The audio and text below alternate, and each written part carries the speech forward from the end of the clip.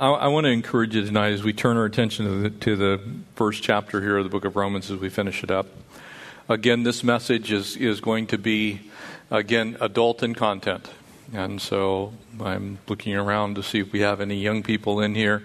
It's definitely going to be PG-13, so I would encourage you to carefully consider whether you want your young people in here tonight. You know, the Bible is like that. It speaks to the issues that we face. And tonight, God is going to wrap up his case against unbelieving mankind. And I want to again remind you that this whole first chapter, the focus of it is what ungodliness looks like in a person's life, even in a nation's life. What really defines someone who is an unbeliever. And because of that, people often take, and they carry this much further than I believe the Holy Spirit intended, as he wrote through the Apostle Paul, and they use this as a way for us to categorically say that someone who does one thing versus another thing is saved, and that is not what I intend to do tonight. But I do believe that it's indicative of where one's heart is, and if one continues in such things, then the Bible itself declares that one is not a child of God. And so hear me carefully. I'm not trying to determine who or who is not saved, but the Bible clearly defines the works of a righteous person and the works of an unrighteous person. A person who is walking in the Spirit and is saved, and a person who is not walking in the Spirit and therefore ought to at least themselves take an examination introspectively of where they stand with the Lord. And I would pray that you would notice exactly how carefully I said what I just said. Because I believe that's the intent of the Holy Spirit. It's to get us thinking. It's for us to check and see if we are of the faith or not. It is for us to test our own salvation, to determine whether we're walking in the Spirit or we're walking in the flesh. And so as God closes his case against sinful mankind, we have this very long list that comes in these last 4 verses. We're going to pick up in verse 28, and thankfully we'll finish chapter 1 tonight. Because I will tell you it's difficult to teach these passages. As much as it is at times to hear them, it is difficult to teach them. Because we never want anyone to believe that they've fallen outside of the scope, the power, and the majesty of the grace of God. And so that is not my intent. It's not the Spirit's intent. But the Spirit does speak to the church and challenges the church that we are to be bearers of light, not darkness. That we are to walk in the light and thereby not fulfill the desires of the flesh. And so tonight, as we hear the word of the Lord, I want to encourage you to listen with an open heart, with an open mind, because many of you will be asked questions about where does God stand on this issue. What is it the Bible teaches about this? And as we have already looked at homosexuality, tonight we'll look at an additional area of our life here in America, which I believe the Lord clearly speaks to in this passage. And we're going to examine what Scripture says about what we as believers ought to believe. And so would you pray with me as we turn our attention to God's Word? Father, we thank you. I thank you for the power of your Word, and I pray right now that your Holy Spirit would fall upon us afresh and anew. That, Lord, those who might be tempted to even maybe get up and leave because something will be said that will pierce their heart and their mind, God, would they stay and hear the Word of the Lord? God, would you speak powerfully and truthfully to your church? And would we be encouraged to not be playing games with you when people's lives eternally depend upon the truth? And so, God, we ask you now to speak to us and speak through us, Lord. As we examine your word, let it be life to us, we pray in Jesus' name. Amen. Verse 28, Romans chapter 1. And notice now the result. God's closing his case on sinful mankind. And even as they did not like to retain God in their knowledge, would you please underline that?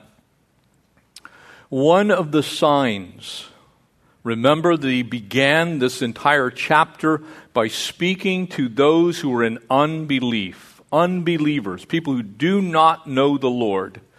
And so as he uses the phrase, even as they did not like, he's speaking about people who do not know God. And so if he's speaking about people who do not know God, then we can automatically assume that this is the way we should not as believers think. Amen? In other words, when he says directly that this is how unbelievers act, then that should be an automatic word to you and I as Christians. He's telling us how not to act. If he's saying, look, this is what an unbeliever does, he's also telling us what we are not to be and how we are not to act. And he says, first and foremost, as he closes his argument, they didn't even like to retain God in their knowledge. Isn't it insane? And I just shared with you, if we were to go and openly share the gospel on any public school campus, and I'm talking about preach the actual gospel on a public school campus right here, right now, today, in this country, virtually anywhere, you would be arrested. It's illegal. You cannot do it. How far our nation has fallen. When this country began, the number one source of teaching Americans English was the King James Bible. The McGuffey readers that became the standard for teaching people the English language on top of just learning to read were taken directly from the King James Bible. As one of its first acts to take care of America, in a sense, to pour into the soul of the fabric of this country, the United States Congress formed the American Bible Society and paid for the printing of Bibles to be distributed freely throughout the United States of America. And now we reach a time when they do not like to even retain God in their knowledge. Ask yourself the simple question, is that the sign of something good or something bad? And because of that, God gave them over to a debased mind. Their mind became unfruitful in its thinking. To do those things which are not fitting. You see, when you take God out of the equation, then the mind goes to those things which are not fitting as someone who knows the Lord. That is exactly what we saw in the foundational truths that became what the Soviet socialist republics were. It was an atheist republic. God was removed from the public square. He was no longer spoken of. The Soviet Union imploded. It's not a good thing. Given over to a debased mind to do those things which are not fitting. You see, the result of not having God in the public square is that God then is kicked out of homes and businesses, lives in general, and he becomes a byword in a nation. Being filled with all unrighteousness. And again, I'm being very careful.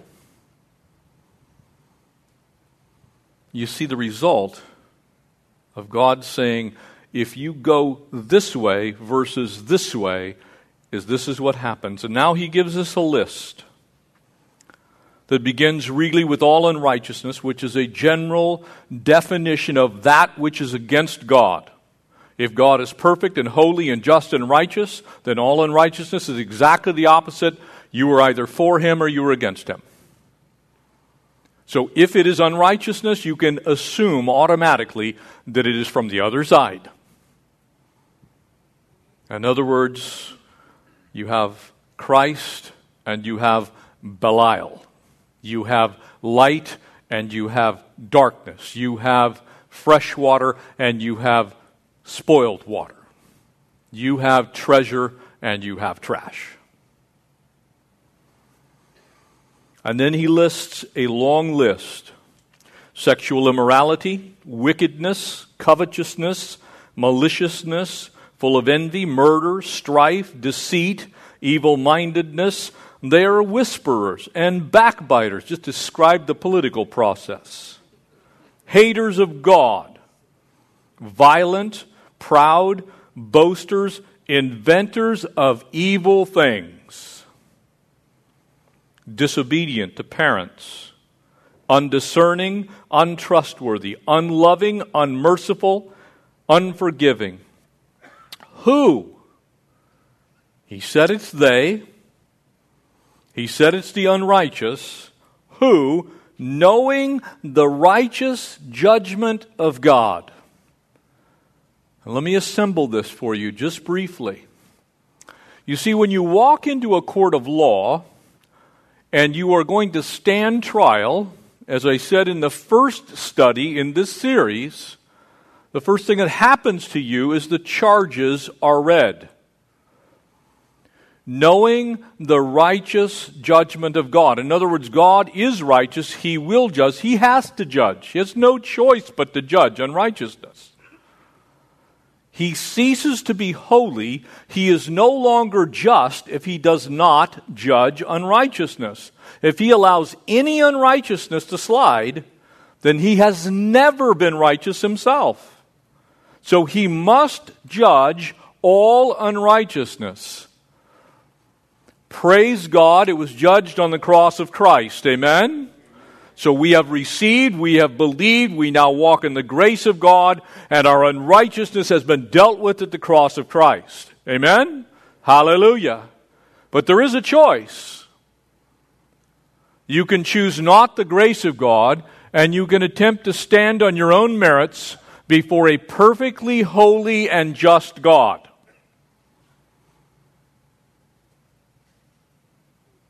Who, knowing the righteous judgment of God, that those who practice such things deserve the death penalty, are deserving of death. Not just physical death, but the wages of sin is death. Amen? So it's not just speaking of dying, which will happen, but it's going way beyond that to spiritual death, eternal separation from the God who created us and loves us. Knowing the righteous judgment of God. Here's the charges. Here's what God says about it. He's defined what it is.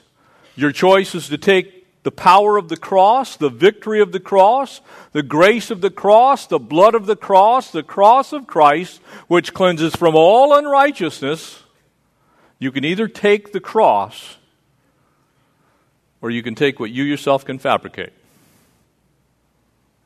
Might I say to you that no one will ever stand in the presence of a holy God on their own merit. By the works, Paul said, of the flesh, we'll get to it, no one is justified. And so the apostle closes now.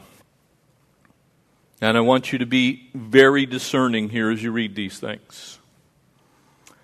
That those who practice such things are deserving of death.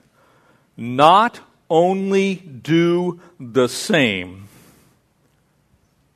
Brothers and sisters, beloved children of God, would you please read very carefully what follows? But also approve of those who practice them. If that does not slap you between the eyes with a piece of truth that perhaps most Christians would choose to forget, then I pray that the Holy Spirit reveals to you right here and right now the depth of that statement. Because it does not say that one must do them in order for one to be in trouble with God. It says that one can simply approve of those who do such things to be in trouble with God. Again, may I remind you, I did not say necessarily are we talking about at this very moment, whether that means you're in or out of the kingdom of God. But it is very clear that in God's way of judging, and He judges, as we'll get to in chapter 2, quite perfectly, He says He's not just concerned about people who sin actively, He's concerned about people who approve of those who sin actively. And that is the place that we as the body of Christ need to do some very hearty introspection as we face an election cycle for president in November, for congressmen, for senators, in our daily lives. Because this clearly states we are not to approve of people who do what is clearly against the will of God. So you might want to think about how you vote. God's forgiveness, God's grace, God's cure is found at the cross. It's free. And let me make sure that as we begin to unwrap this passage, you see, God brings to our attention the extent of the sinfulness of the heart of mankind. And look, all of us have sinned and fallen short of the glory of God. Amen? Every last one of us. We have all turned unto our own way. And so this is not about better or best. This is always going to be about the grace of God that is poured out in our lives. And without it, no man sees Christ. No man will see God. So we cry out for the grace of God. But as the apostle says to us that in this case that people are given over to a depraved or a debased mind, he uses akotimos, and it's a Greek word that when you look at it, it means to be worthless or useless. It means to have zero value. In other words, your thinking becomes so debased that you no longer can think correctly. And in fact, what you do think has zero value. Have you ever noticed the arguments of people who try to defend sin, that their arguments are often circular reasoning that have zero value? It's because their minds are focused in on the very things that God says will destroy. A mind itself that finds God worthless eventually becomes worthless itself. And you can see that throughout history. How many great leaders slid into the pit of despair and sin only to lose, literally, their minds, to become so useless and so worthless that they themselves could no longer think correctly.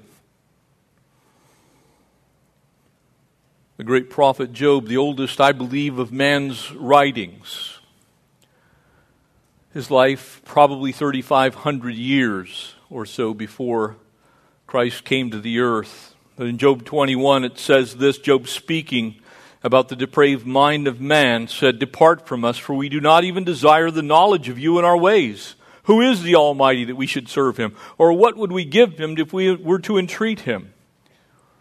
You see, the same problem has existed throughout mankind's history on this earth. Even God's chosen people, Jeremiah said, "My people are foolish, for they know me not." They didn't know God. Had all kinds of religion. But their minds became so twisted that what was evil became good and what was good became evil. And thereby bringing on themselves the judgment of God. And so Paul gives us a catalog of sins. And I want to remind you that these are not exhaustive. Though this is an exhaustive list of 22 different things. But it's not an exhaustive list of all the things that man could do that would be displeasurable to God. But they are a representative list. And it does cut to the quick, the heart. It gets to the issue. It gets to what we need to be in this world if we're going to be on the right side. You see, frankly, the church is to blame for many of the social ills that we have in our country today. Because the church has ceased being a representative of righteousness. And the church has become a representative of the very things that Paul decries here in this list.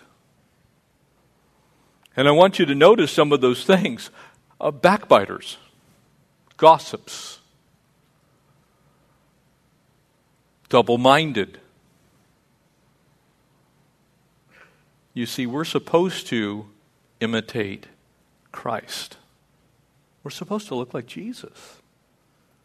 And when we don't, the world gets the wrong impression of our Savior. We have responsibility here. And so Paul gives us this list, which is almost endless if you really think about it. You could go down through here. And I would note for you that when Scripture uses the term immorality or impurity or fornication, adultery or homosexuality, almost without exception, the Greek word that's used there is porneia. And the reason that's important is the noun defines who's engaged in it, but the sin is basically the same sin. So someone who's engaged in adultery, that's a married person who is in sexual sin. If it's two men, that would be homosexuality. And the Bible in English would say it that way. But the word that's used in the original language reminds us that all sexual sin, in other words, all sex outside of marriage, is sin. 100% of it. And that means every couple that says, well, we really love each other. That's every person who's angry with their spouse because of the lack of attention, physical intimacy. And so they decide to go outside of the marriage and they think that they have the right. That's sin. That, of course, is homosexuality.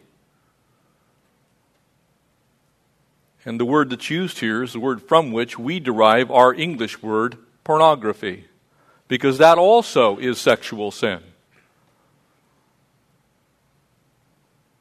And so buried in this, defining the desecration of humanity, is a society that turns towards the acceptance of all sexual sin.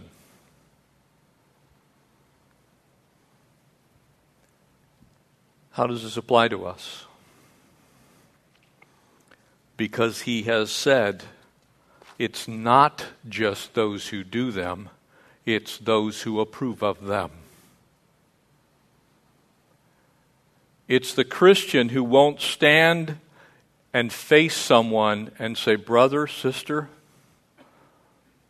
that relationship that you have with that man, with that woman is not of God. And I don't care if you both claim to know the Lord Jesus and you make all the excuses in the world. If you are being sexually intimate and you are not married, that is sin.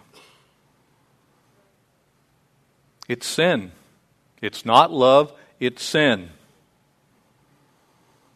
And see, when the church won't stand, and the church knows that the penalty of sin is grave, then what do you expect the world who doesn't know the Lord to do? But to do even worse. You see, it does fall on us. We gorge ourselves on promiscuity in the media almost every day. It's become absolutely insane. As I shared with you, I love the Olympics. But no one can tell me that the male track athletes who wear legs down to here, why the lady track athletes have to wear a bikini bottom. Can somebody explain that to me? Because I'm pretty sure you can't. It's for one reason and one reason only. Why the men have shirts that go all the way to the tops of their pants, and yet the ladies have bare midriffs. Can someone explain that one to me? It's because our culture has become so saturated with sexual immorality that it becomes expected. And it's time the church woke up and put up instead of shut up.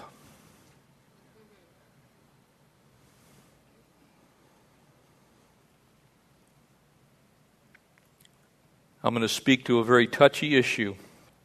And before I do, there's a species of African army ants, the Doralices, and that group of ants happens to be a subterranean ant, and they have a single queen. A single colony can be upwards of 1 million ants.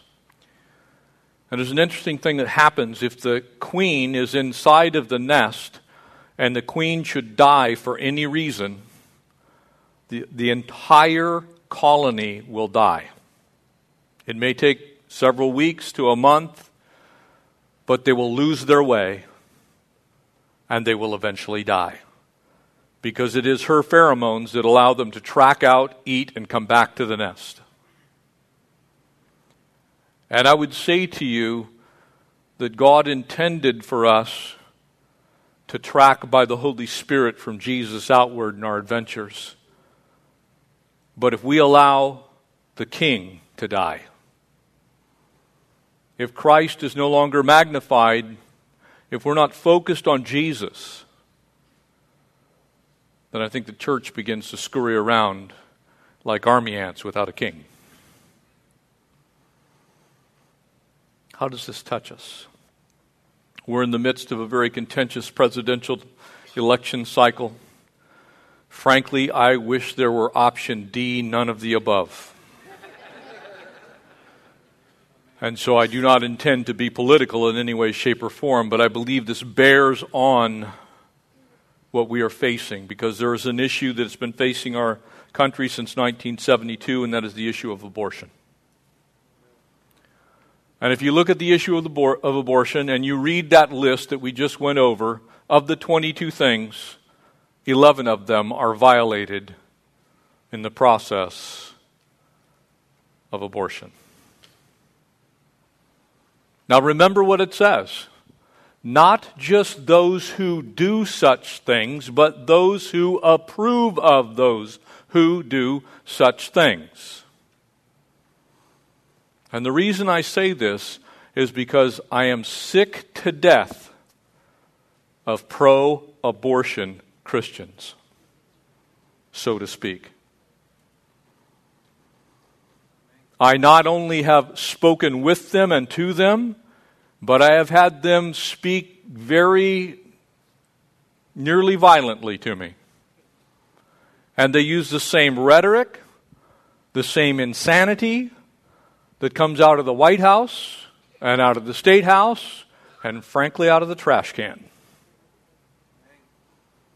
It's not the Lord. And I want to speak to this issue tonight. Verse 32, who knowing the righteous judgment of God, that those who practice such things are deserving of death, not only do the same, but also approve of those who practice them. Lock that in, because it's an important component of what the Apostle Paul wrote by the Holy Spirit as the Word of God for us as the believers. 11 of those 22, sexual immorality, wickedness, maliciousness, murder, evil-mindedness, violence, boasters, inventors of evil things, unloving, unforgiving, unmerciful. Now, that's just half the list. You could probably make a case for a few more. God's grace is available to all who repent, and I'm here to shame no one. If you're here tonight and you've ever had an abortion, if you're here tonight and you're contemplating one, if you are a man and you've been party to one because you are 50% to blame, and let's not let that slide. God's grace awaits right here, right now. You can be forgiven and cleansed. I want to make that very clear.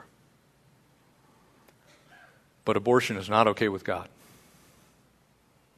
And it should not be okay with Christians.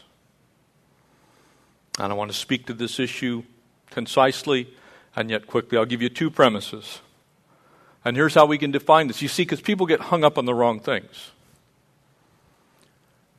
I'm not even going to deal with the fact that it's very clear just from a moral understanding. But let's just pick two things. Number one, and it's the argument that is most often used, that zygote, that combination of the mother's DNA and the father's DNA, that at the moment of conception bonds into a new genetic set of chromosomes and now becomes very specific DNA that is not the mom and is not the dad, but is unique. So let's leave the biology intact as we speak of this issue. You see, but people say that's not a life. Do whatever you want with it. It's not a life. The other issue is the issue of murder. You see, your Bible doesn't tell you it's wrong to kill. Your Bible says it's wrong to murder. That means to take life unlawfully. To kill is to take life lawfully.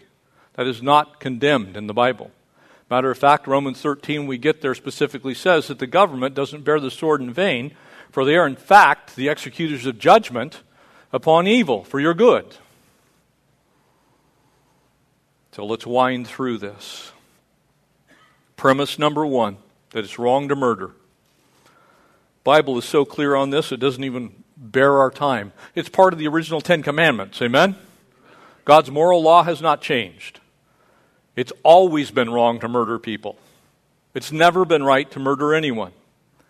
And if you take a life for an unjust or an unlawful reason, if that person has committed no crime, then you have murdered them. It's very simple. The second premise, that that's a person. And that's the one that people struggle with. Let's walk through your Bible and see if the Bible clearly states that unborn children are people. Psalm 51:5, behold, I was brought forth in iniquity, and in sin my mother conceived me. For behold, Luke 44 says of Mary, writing of Jesus, behold, when I was with the sound of your greeting, it reached my ears, and my baby leapt for joy in my womb. From God's perspective, attributes of humankind are given while the child is still in the womb. Not outside the womb, in the womb. A second thing, when you talk about children who are yet born, the Bible clearly defines with personal pronouns those that are yet unborn. Jeremiah 1:5, for I formed you in the womb and I knew you. And before you were born, I consecrated. You can't consecrate someone who's not a person. Amen? I have appointed you a prophet to the nations. Speaking of Jeremiah, while Jeremiah was still in his mother's womb, God knew him and appointed him a prophet. I would say that's a pretty strong argument for the personhood, and personal pronouns are used to describe him. Matthew 1:20 and 21. But when he had considered this, behold, an angel of the Lord appeared in a dream, saying, Joseph, son of David, do not be afraid to take Mary as your wife, for the child who has been conceived in her is of the Holy Spirit. Jesus was a child when he was conceived of the Holy Spirit and still inside of Mary's womb.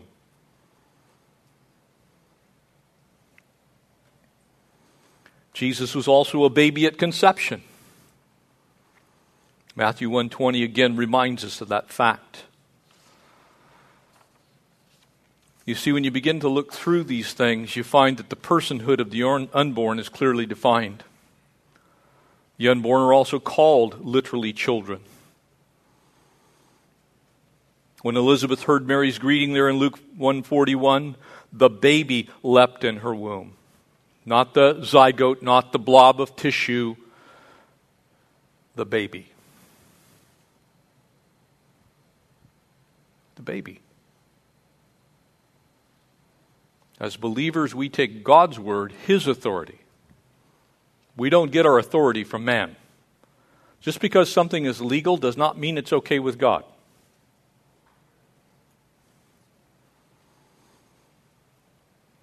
Babies are also protected in Scripture with the same argument.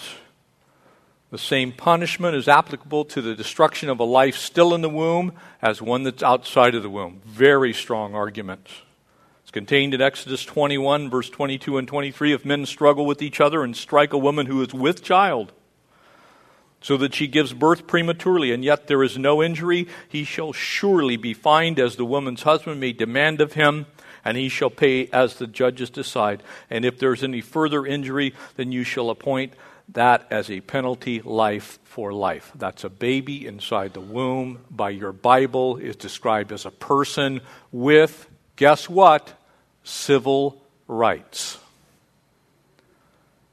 So Mrs. Clinton, who said today that a child inside of, she used the word child, by the way, in the womb of a mother does not have human rights. Those are her exact words. I take exception to that because my Bible says differently. I told you I was going to make some people mad. It's not my intent. But we need to speak the truth when we come to these difficult subjects. We must speak the truth. One day I'm going to stand before a holy God, and He's going to say to me, Jeff, when you reached Romans chapter 1, why did you veer to the right or to the left from what I clearly spoke in my word? I do not want to have to answer that question. I don't want to stand before a holy God and say, God, I'm sorry. A sixth thing. Called by God before birth. Jeremiah, again, chapter 1. Psalm 139. So very clear, a passage that most of us know. For my frame was not hidden from you when I was made in secret, skillfully wrought in the depths of the earth, and your eyes have seen me, I my unformed substance. For in your book they are all written, the days that were ordained for me, as yet there were none of them. That is the personhood of the child before it ever takes its first breath outside of the womb. Why am I saying this? Because there are people, Christians, who will look you right in the eye and say, well, if it's rape or it's incest, or it's this, or it's that, or if there's drastic financial hardship, or if there's just, we just need to make provision. We do not need to make provision for the destruction of innocent life. We can't. I believe judgment has already come upon our nation because of this. And I fear where it will go if we do not speak the truth. You see, I think we can clearly define from Scripture that the unborn are persons. They're not a mass of tissue. And furthermore, they do not belong to the mother. It is not a woman's right to choose. That is God's child. It's God's child.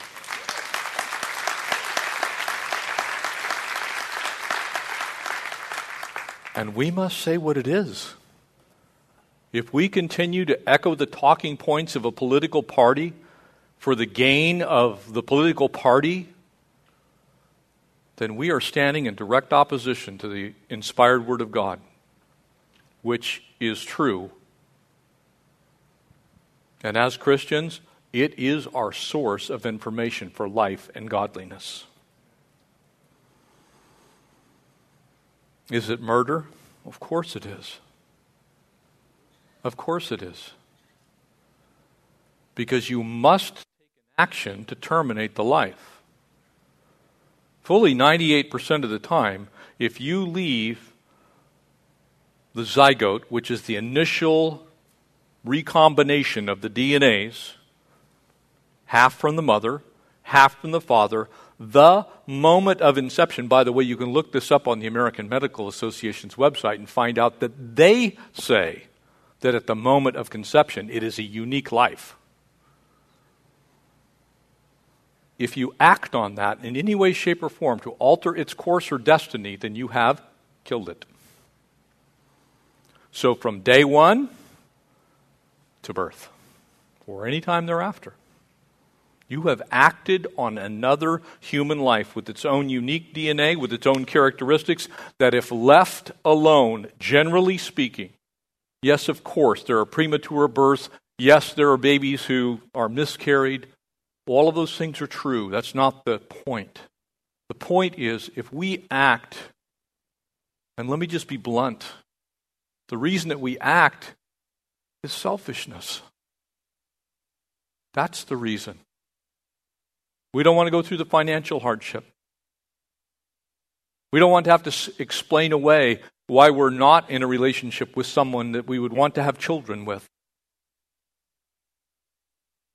We don't want the various problems that will come into our lives for the perceived difficulties that a child would bring. That's pure selfishness. That's not thinking about the innocent life. That's thinking only about our own life. And that's the opposite of what Christ did. He came into this world that the world through him would be saved. Frankly, I'm reminded exactly of the situation of the Jewish people in Nazi Germany. Been often said that abortion is America's Holocaust, and I have to agree. Because the only crime of the Jewish people was being Jewish. And the only crime of an innocent baby is being a baby who happens to reside inside of someone else's body for a temporary period of time. Scripture's clear. So the question becomes, family of God, what position do we take? Because remember what the Apostle Paul said, not just those who do such things, but those who approve of those who do such things. It causes us to check our viewpoint on every area and say, can I, as a Bible-believing, Christ-honoring, grace-receiving Christian, have some other opinion on this issue? I do not believe we can. Now, you may hate me for saying this. There may be some of you in here who are going, I'm going to write him an email as soon as I get home. I will gladly respond.